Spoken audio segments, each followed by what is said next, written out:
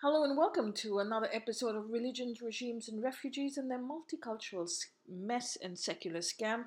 Thank you very much for joining me again today. It is an absolute honor, and I hope you're having a great weekend wherever you are. So, we're going to continue on the episode of the history of Islam. We did the history of Judaism, Christianity, and we're on Islam. I said I was going to talk about Mecca. I am going to talk about it, but I decided to talk about another concept very important in Islam, and then we'll go to Mecca maybe in another episode, but today itself. So we'll talk about some concepts that are very prominent in the news, but historical and ideological, and we're going to look at Islamic law, how it's formed, and what are the different concepts and the misconceptions that you have out there. Okay, so let's start with the Sharia. We've all heard the word Sharia law. What is Sharia? Okay, so Sharia is taken from the Jewish concept of halakha. Okay, it's absolutely Hebrew. It starts with Hebrew, from the root to behave according to the Quran. Okay, so Sharia comes from halakha. It just means to behave. Although many people think that Sharia is a set of Islamic laws, it is not. Sharia is actually just a right way of life or to behave in the Quran. So just telling you how to behave, it's the right way of life. Sharia is not law. So don't call Sharia law anymore, because there's no such thing as Sharia law.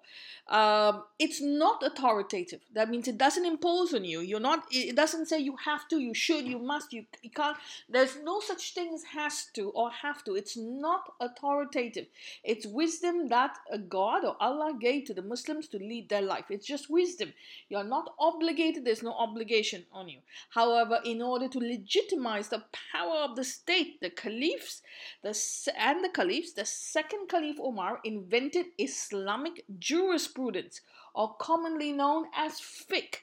Okay, so you have Islamic jurisprudence, that's Islamic law, called the fiqh, also known as the interpretation of deep understanding of the Sharia. So fiqh is Islamic jurisprudence, and it's based on the Sharia. So in order for them to legitimize their power, they attach it to the Sharia or say that you're using the Sharia, and then um, that becomes law. So they're giving themselves, it's man-made, the fiqh is man-made, they're giving themselves the right by attaching themselves to the Quran and saying, oh, this God created, God said you must.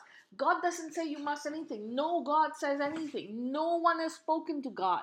Okay, but man has legitimized his power over you, and so and by attaching himself to some ideological hero, and that automatically becomes a law, fiqh, God's given law. But God does not say you have to. Fiqh, fiqh, also known as the interpretation or deep understanding of the Sharia. It is the Islamic version of the Jewish Talmud. So in Hebrews, among the Hebrews, you have the Talmud. For the Muslims, you have Islam, you have the fiqh. The interpretation is also sometimes called ijtihad, or there is ijtihad, means independent reasoning. So you'll hear the word ijtihad very often. It means independent reasoning. That means the mullahs and the ulamas can give fatwas and think by themselves. They don't have to ally with God. We'll get to that why.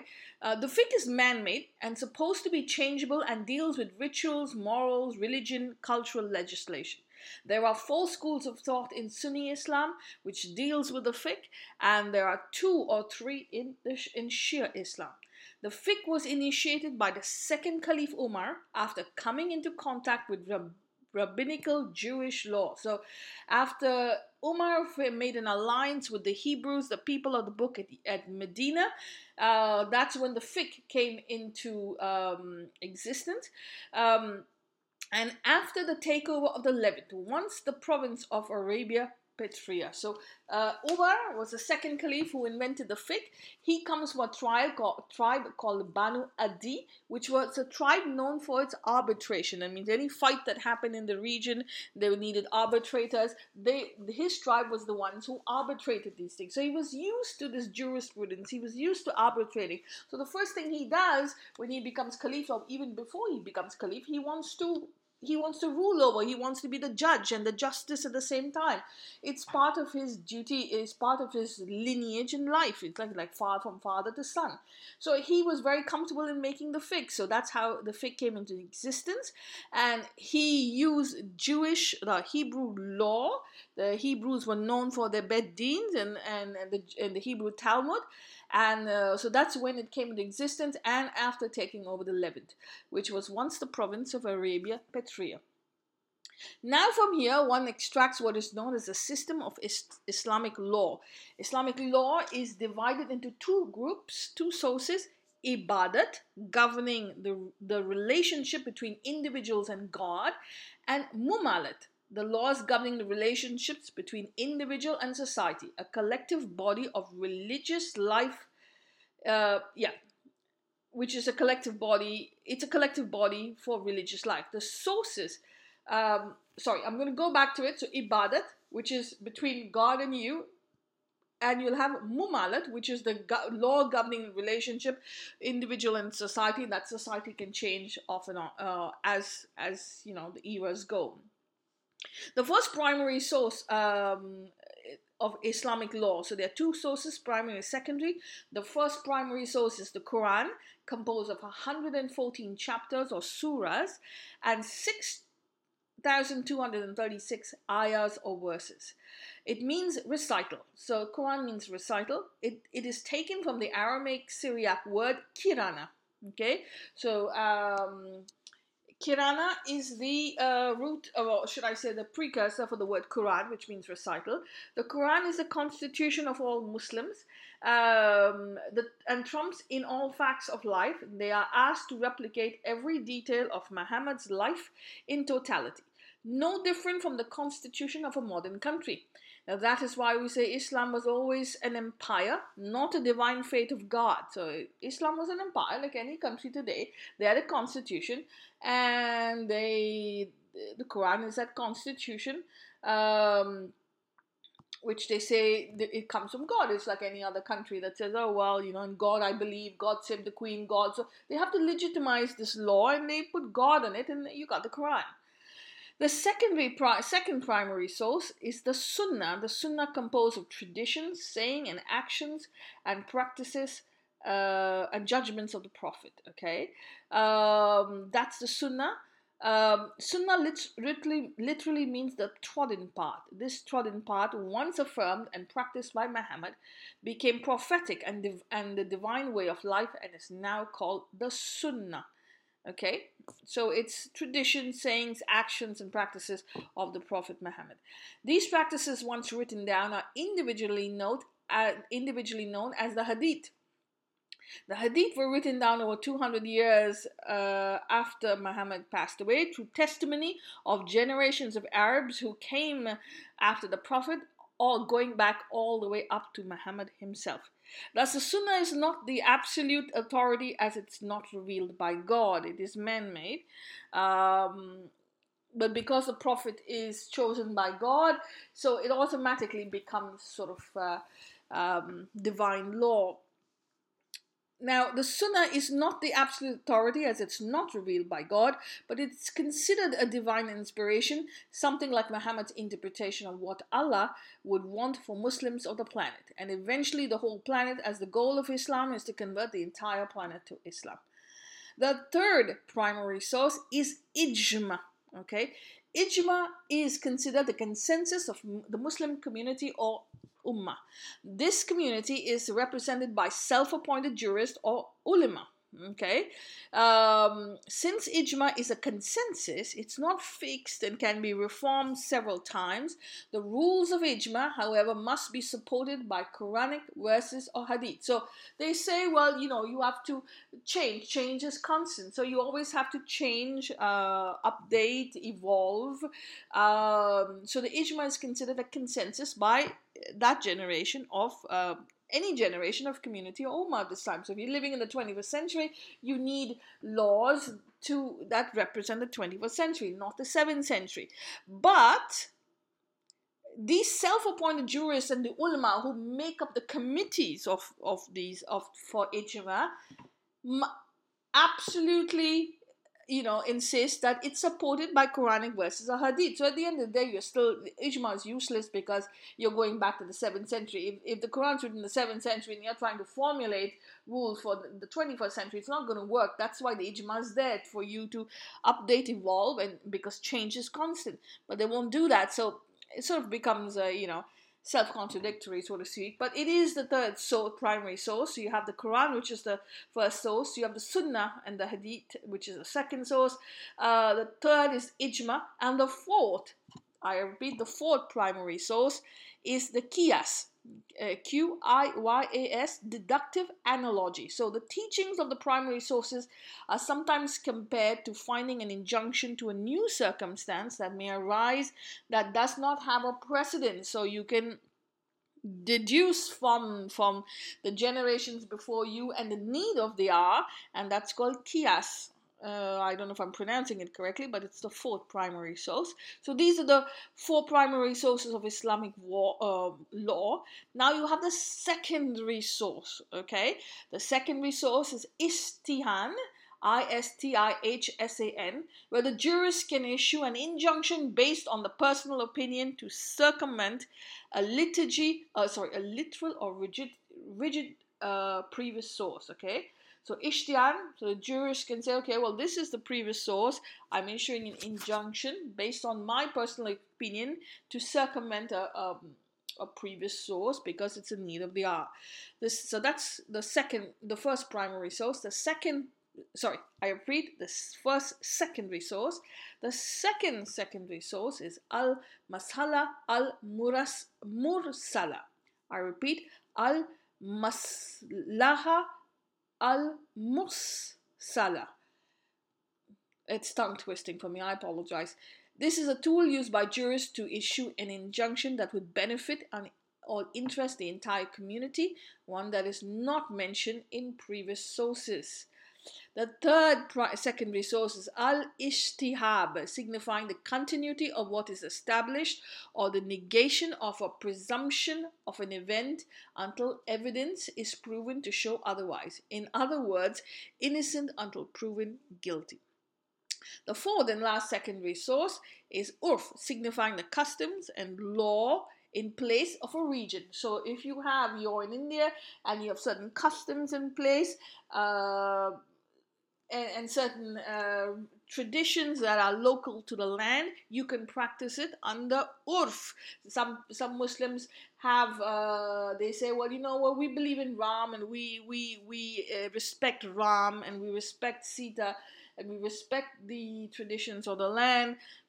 That comes under urf. That means you have to respect the customs and law of a region. You cannot negate it. You cannot call them kufr. You cannot destroy it, because one day you will be destroyed. And that there's a legislation for that. It's called urf. It's there among Islamic jurisprudence. So you have 4 primary sources, 4 secondary sources. And I'll repeat that: Ishtihan, al-maslaha, al-mursala, al-ishtiyab, and urf. Okay, so these are the sources for law in Islam, which is called Islamic jurisprudence, or originally known as the fiqh. Most of Islam's life, however, is determined by the teachings of Allah from the Quran and the teachings and actions of Muhammad in the Sunnah, the trodden path of Muhammad.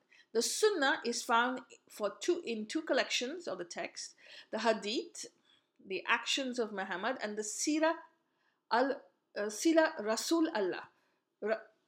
The Sirat al-Rasul, okay? So the Hadith, The Sunnah is found in the Hadith, and the Sirah is found, the Sunnah is found in the Hadith, and the Sunnah is found in the Sirah al-Rasul. So the Sirah al-Rasul is the biography of the Prophet or journey of the Prophet. You can download it on the internet. Sirat al-Rasul, S-I-R-A-T dash A-L Rasul, or Sirat Rasul Allah sometimes it's called. And of course the Hadith. Since all books have gaps in their ideology, no one book can be understood independent of each other. Islamic movement as a sphere is based on the Hadith. 60% of Islam, however, is based on the Hadith. Quran is only 14%. The Sirah is 26%. And this I got from someone called Dr. Bill Warner, who on the Islamic doctrine of women. Technically, Islam is supposed to be only the Quran. And the Quran says in chapter 5, today I have completed your book. That means there should be no other book. And people say, oh, the Quran is the last revelation and you don't need any other book. You don't need any other book in life and history. Can you work on the Quran alone? No. But not only that, they invented the Hadith, the Sunnah, the Sirah, the blah, blah, blah. And so most of Islamic life for 14 centuries is based on the Hadith. 60%, Quran 14%, and Sirah 26%. So it's like musical chairs. So that, my dear friends, is Islamic jurisprudence. People who say, please stop using Sharia law. There's no such thing as Sharia law. It's Islamic jurisprudence or the fiqh. We'll go to Allah. Okay, now we've talked about Islamic law, Islamic jurisprudence, but what about Allah? Who is Allah? Okay, Al is the definite article the, T-H-E in English, for those who speak English, the definite article the. And that comes from the Romans. So basically, this region, the word Al previously was El. Okay, El as in Elohim, El as in the first Aleph, the first alphabet of the Hebrew alphabet, and even Arabic. El comes from El was the divine, considered the divine. We've talked about it in a podcast. El also has the symbol of the cow. The symbol of El in pre-Abrahamic times was the cow. All they did was remove the concept of the cow, the symbol of the cow, and they kept the story that El is divine, and they innovated other words, alternate words, El, Elohim, Elahi, Hashem. But it came from the word El, which actually signified the cow before, the divine. And when the Romans came, they spoke Latin. So their Latin was alpha, beta, A, B, C, D. That's what it is. And the L became Al, A-L. And because this region, prior to Islam's coming from this region, this was colonized by the Roman Empire. So their language became intertwined with the Semitic languages of the region. And the L became Al, and that Al is now Arabic. So actually they're speaking part Roman, the Latin. That's what the Arabs do, but they don't understand that. They refuse to accept. They think Al comes directly from God. Arabic comes from God. It's the divine language, the perfect language. They don't understand that Al is a hybrid of Semitic languages and Latin. So Allah, the actual word is Ilah, okay, I-L-A-H. It's the cognate for Hebrew word God or deity taken over by Islam. The Hebrews since Hellenistic times use alternate words for God. Like I said, they were not allowed to take the name of Yahweh, which they considered as God. So some of the alternate words were El, Elohim, Eloha, Elohai, Elohai, El Shaddai, Adonai, Zevot. Over time, once the geopolitical alliances with the people of the book were cemented over generations, they forgot the original meaning. The Hebrew Aramaic vocabulary now became Islamic. Today, it's institutionalized as Allah.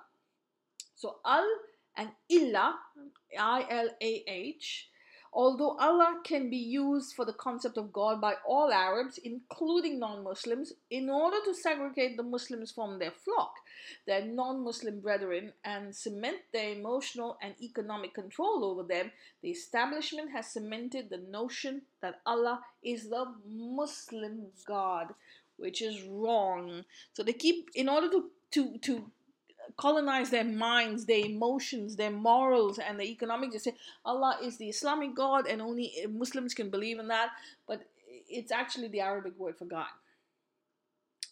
So we've looked at Islamic law, we've looked at the concept of Allah, and now we're going to look at the word Muslim. Okay, it's very important you understand. We think Muslims belong to Islam. Muslims come from the word Islam. It is wrong, completely wrong. The word Muslim predates Islam. Okay, just in case, I hope you're taking down notes. Take a paper, take a pen. This is important. The word Muslim predates Islam. So we have gotten used to hearing the word Muslim. What does it mean, and what are its sources and origins? Technically, in today's world, a Muslim is someone who is a follower of the religion of Islam. Okay, we all know that. In reality, by definition, a Muslim is someone who is a citizen of the Islamic empires or caliphate by professing the Shahada or observes, witnesses, and testifies the Islamic oath. So if you're part of the Islamic empire, whichever the empire was, whether it was the Fatimids, the Umayyads, the Abbasids, the Ottomans, the Mughals, Delhi Sultanate, in order for you to become part of this empire, you have to take an oath. Just very much like a country today, you go and migrate to a country and you have to take an oath to swear in and become part of the country. It's the same concept, hasn't changed. The only thing is they refuse to admit that they were an empire. They want to admit that they are a religion. They rebranded after the empire fell. That's a religion. And now all of them, every time you want to become a Muslim or a Christian, or they take an oath. But there was no oath to convert. There was no conversion. You're just joining an empire. And unfortunately, everyone does that. So the Islamic oath was La ilaha illallah. So La ilaha illallah, Muhammadun Rasulillah. Okay, that means there is no God but God. Muhammad is his messenger. Now, these two phrases are found separately in the Quran. They're not together. There's nowhere that the oath exists in the Quran. So the two verses of the Quran, Surah 37.35 and Surah 48.29. They are not always used together in the beginning, and the second half of the phrase being added much later. The above is for the followers of Sunni Islam. For the followers of Shia Islam, there's a third part. Va ilahun valahiyu illa. Okay, so I'm sorry if I'm massacring that pronunciation. I apologize. So basically, it's just saying Ali is the Wali of God. That means Va Aliyun. Ali is the Prophet's son-in-law and cousin. He married the Prophet's daughter. So Aliyun, that means Ali is the Wali. Waliyu Illah.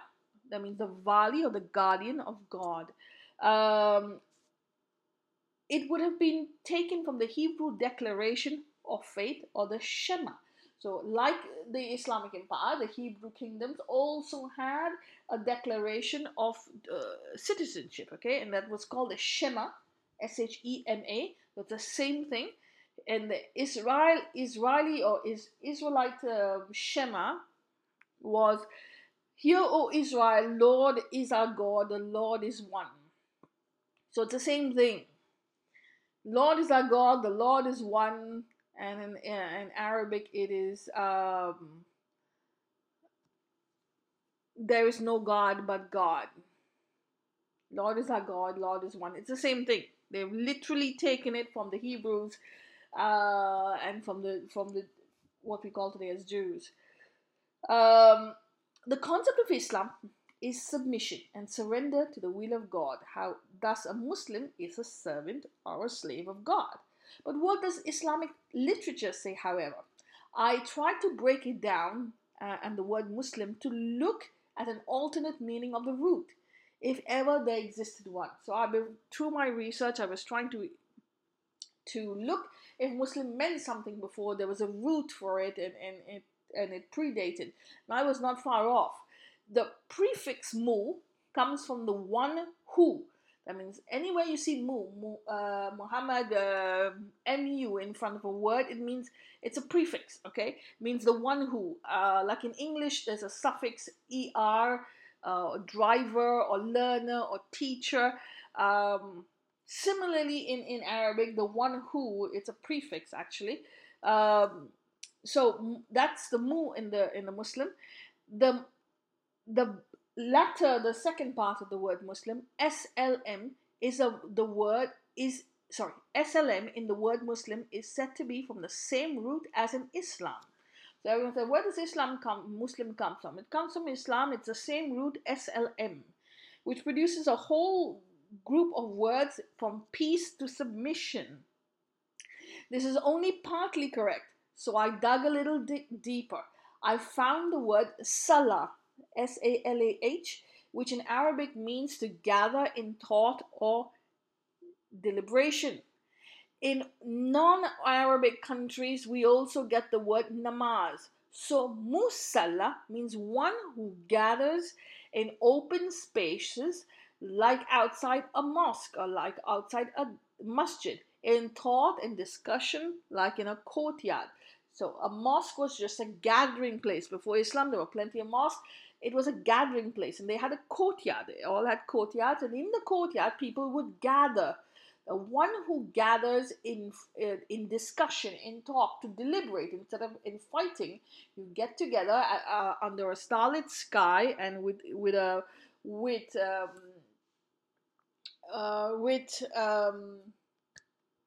about firewood. You're sitting around the fire,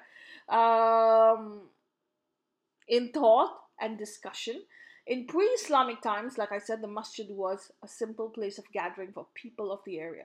People would gather to discuss, to debate, to ponder, to think, and to talk about the joys and injustices of society. To poetry. Poetry was a big thing and still is a big thing.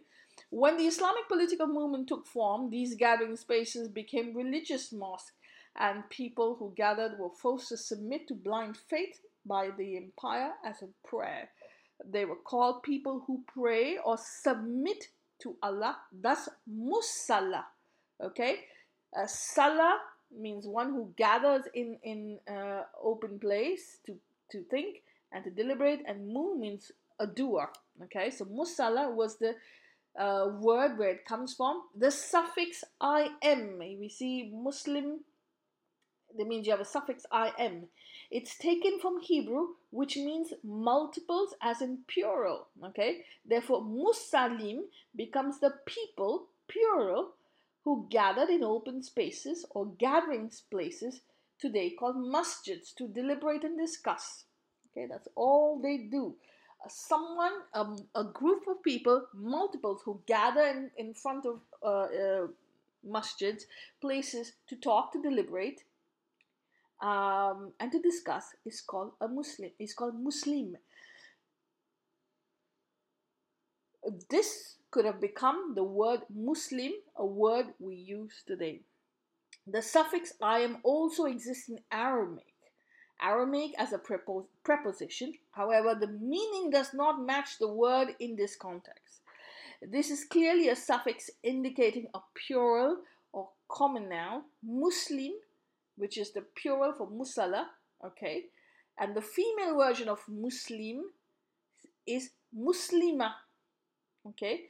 So hence we have Muslim, which is masculine plural, and Muslima, which is feminine plural. And basically, it means people who get together in thought and prayer and deliberation to discuss, and that has become institutionalized as someone who follows Islam today. There is another very important concept in the Quran, that of mumin or al-mumin. Okay, it means believer.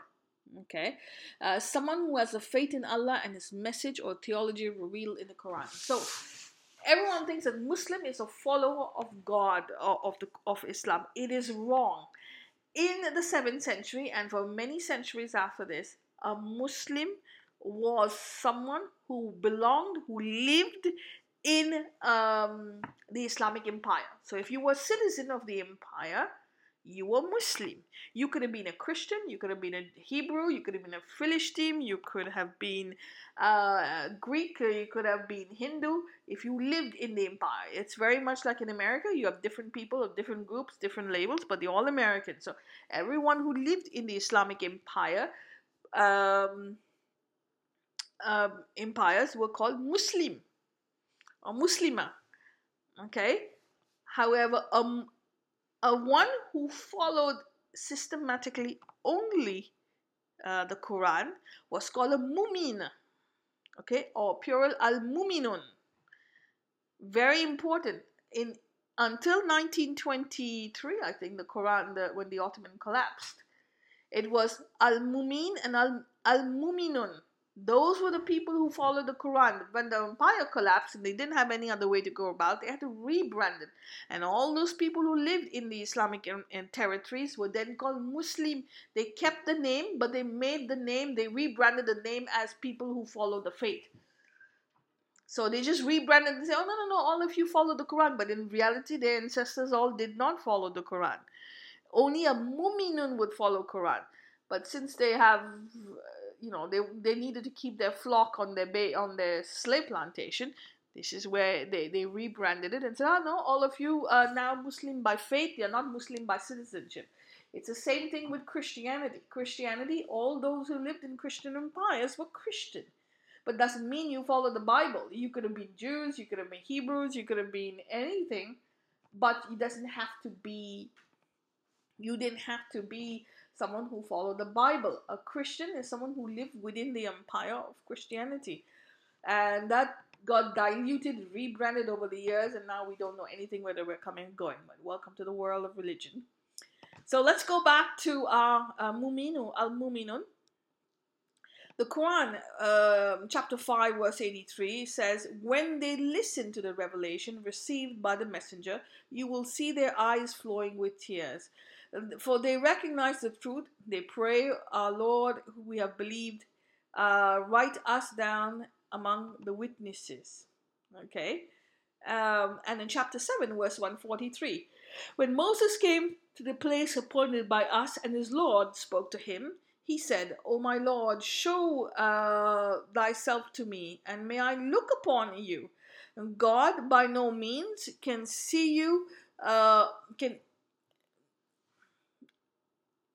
God said, by no means can you see me, but look upon the mount. If it remains in its place, then you shall see me. But then the Lord manifested his glory on the mount. He made it crumble into dust, and Moses fell down in a swoon, unconscious. And when he recovered his senses, glory be to you. To you I return in repentance, and I am the first to believe. Muminun. So here you have the word muminun again. So let's get right to it, okay?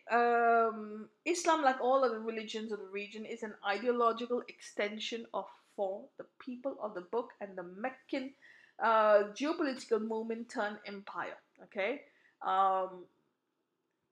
It's a product of its times. In the ancient world, these empires would conquer a land. In cases of the Islamic movement, its residing citizens of that particular conquered regions would be allowed to live as lower-class marginalized citizens or dhimmis under the Pact of Umar, a treaty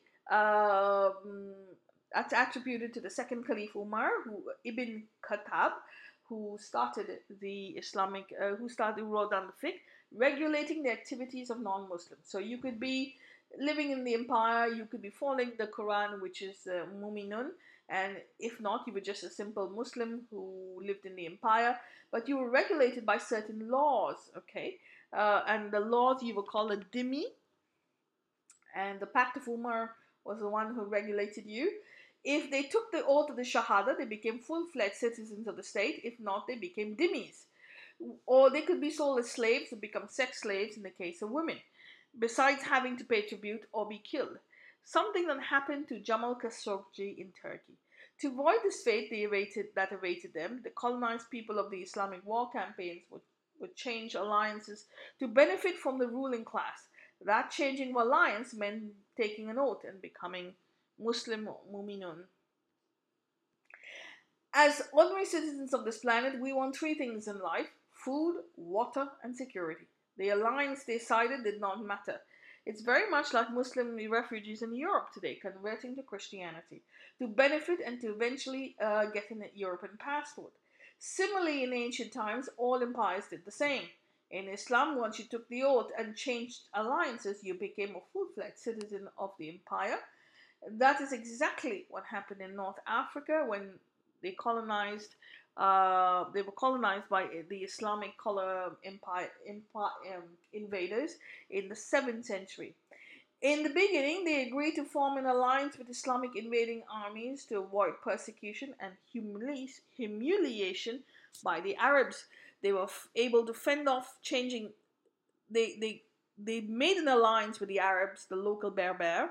They were able thus to fend off changing their culture and local practices as long as they changed alliances to the Islamic Empire. Hence, they kept their Berber traditions and customs for a very long time. They finally changed it only in the 11th century. A similar fate awaited the Hindus in India, who were forcibly converted by successive Islamic invading empires, but allowed to keep their old culture and traditions in the beginning. It was only to gain support for their colonial cause that local Hindus were forced to change allegiance by Islamic invaders. Over time, as the local feudal chieftains of the invading Islamic empires gained control, they indoctrinated the locals with a new ideology to back up their actions with old philosophies of the Hindus, with old philosophies, and the Hindu ideology was then discarded. So after he took an oath of allegiance to the empire, the Muslim is then indoctrinated with Islamic literature, and over time he just gives it up and blends in, forms a hybrid, and then later on becomes a full-fledged Muslim or mu'minun. A Muslim who believes in the faith of God and Allah, the Quran and its revelation, is called a mu'minun. Okay, I'll repeat that. A Muslim who believes in the faith of God, the Quran and its revelation, is a mu'minun. Okay, or mu'min. That is a believer in the faith, the ideology, and the message. A Muslim did not need to be a mu'min, but eventually became one over time. Okay, so a Muslim absolutely did not need to be a mu'min. He could just remain a Muslim, but eventually became one over time. However, all mu'minun always had to be Muslims or citizens of the empire. Someone who believed in the Quran could not live outside the empire. So, because your state had to be controlled by the Islamic theologians or ideologues or Muslim ruler. So Muslims who leave their native lands and go to America, migrate, cannot be called Muslims or Mumin, because then they lose their citizenship and they're not controlled by the pure faith and practices of God. So they were not allowed to be called Mumin. They had to be on Islamic land, and that's why you have the problems with Pakistan and India, because Pakistan believes that the Muslim in India are kufr. They are not real Muslims, because they choose to live under a non-Islamic head of state. So Pakistan is always trying through the back door to indoctrinate the mullahs and the tullahs and the imams to fight against the state from the inside, bring down the state, stone pelting, ghettos, violence, killing, targeted killings, so that they need to create a state within the state, and finally at one time rise up to a level where they will bring down the country, the Indian country, from the inside and take it over, and you'll have an Islamic empire just like during the feudal colonial times. As the Islamic empire eventually died out and disappeared in 1923, after the fall of the Ottoman Empire, the ruling class was faced with a situation of losing their flock and human capital, otherwise known as slaves. Without their human capital, they were at a risk of becoming a footnote of history. Like many empires of the past, the descendants of the old feudal class then changed the narrative by forming new political groups like the Muslim Brotherhood in Egypt and the affiliates all over the world, including South Asia, among others. All linked under the greater empire of Islam, the original colonial empire. They were the modern day version of the Umayyads, the Abbasids, and the Ottoman Caliphate. They call the Muslim the Ummah, which in modern terms one would call pan-Islamicism. Okay, so you call pan-Islam, it's the same thing in the olden days, it was called Ummah. The goal was to use a camouflage narrative to revive the empire with modern slogans. That is, Islam is a religion of peace, and now Islamophobia replacing kufr for infidel detractors. So they can't say kufr anymore. They have to say Islamophobia. They have made modern words. The mentality is the same, but the label has changed. So in the olden days, and behind the screens, the doors, and the mosques, in homes, they still say kufr, kufr, kufr. But outside they cannot say kufar. So what are they going to say? They have to spit on people. So they say, oh well, we are saints, we're innocent, we're victims. Oh, that's Islamophobia. Islamophobia is a modern way of saying kufar. That's all. So the concept of mu'min was swept under the carpet. Their old concepts revitalized with new meanings, and concepts of Muslim becomes one who believes in the faith of Allah and his true religion of Islam, and not a colonized citizen of the Islamic Empire. As I like to say, the empire is dead, but their divine departments are open for business, so they need our human capital to resurrect their bygone empires. A toast, I say, to our Bedouin friends. So that is basically a few concepts: Sharia, Allah, Muslim, that you need to know when people talk, when you have this conversation. I hope you've understood a part of it or all of it. Take down notes, and we will go from there. I will come back to you with another episode, Makkah, Deen, and I want to do an entire one on the wives of Muhammad, or the alleged wives on Muhammad, because that is important. It's what's going on in the news right now. Till then, I take your leave. Thank you so much for your time. Thank you for listening to the podcast. Please share it. Please discuss it. Understand it. Research it. Go onto the internet. Research. Understand these meanings, these points of view, because if you don't understand these concepts, it's no use having a discussion. These are some of the basic concepts that you need to know in Islamic conversations, and to understand history. Talk with 5 friends. Please have this conversation with 5 friends. Ask them to have it with another 5 friends, and keep going. Have this conversation so we can offload the baggage, the ignorance from the inside. We can heal, we can reconcile, we can be better, we can learn from the junctions of the past, and we can move on and create a better society for today. So thank you very much for your time. I hope you have a great day. Enjoy the weekend.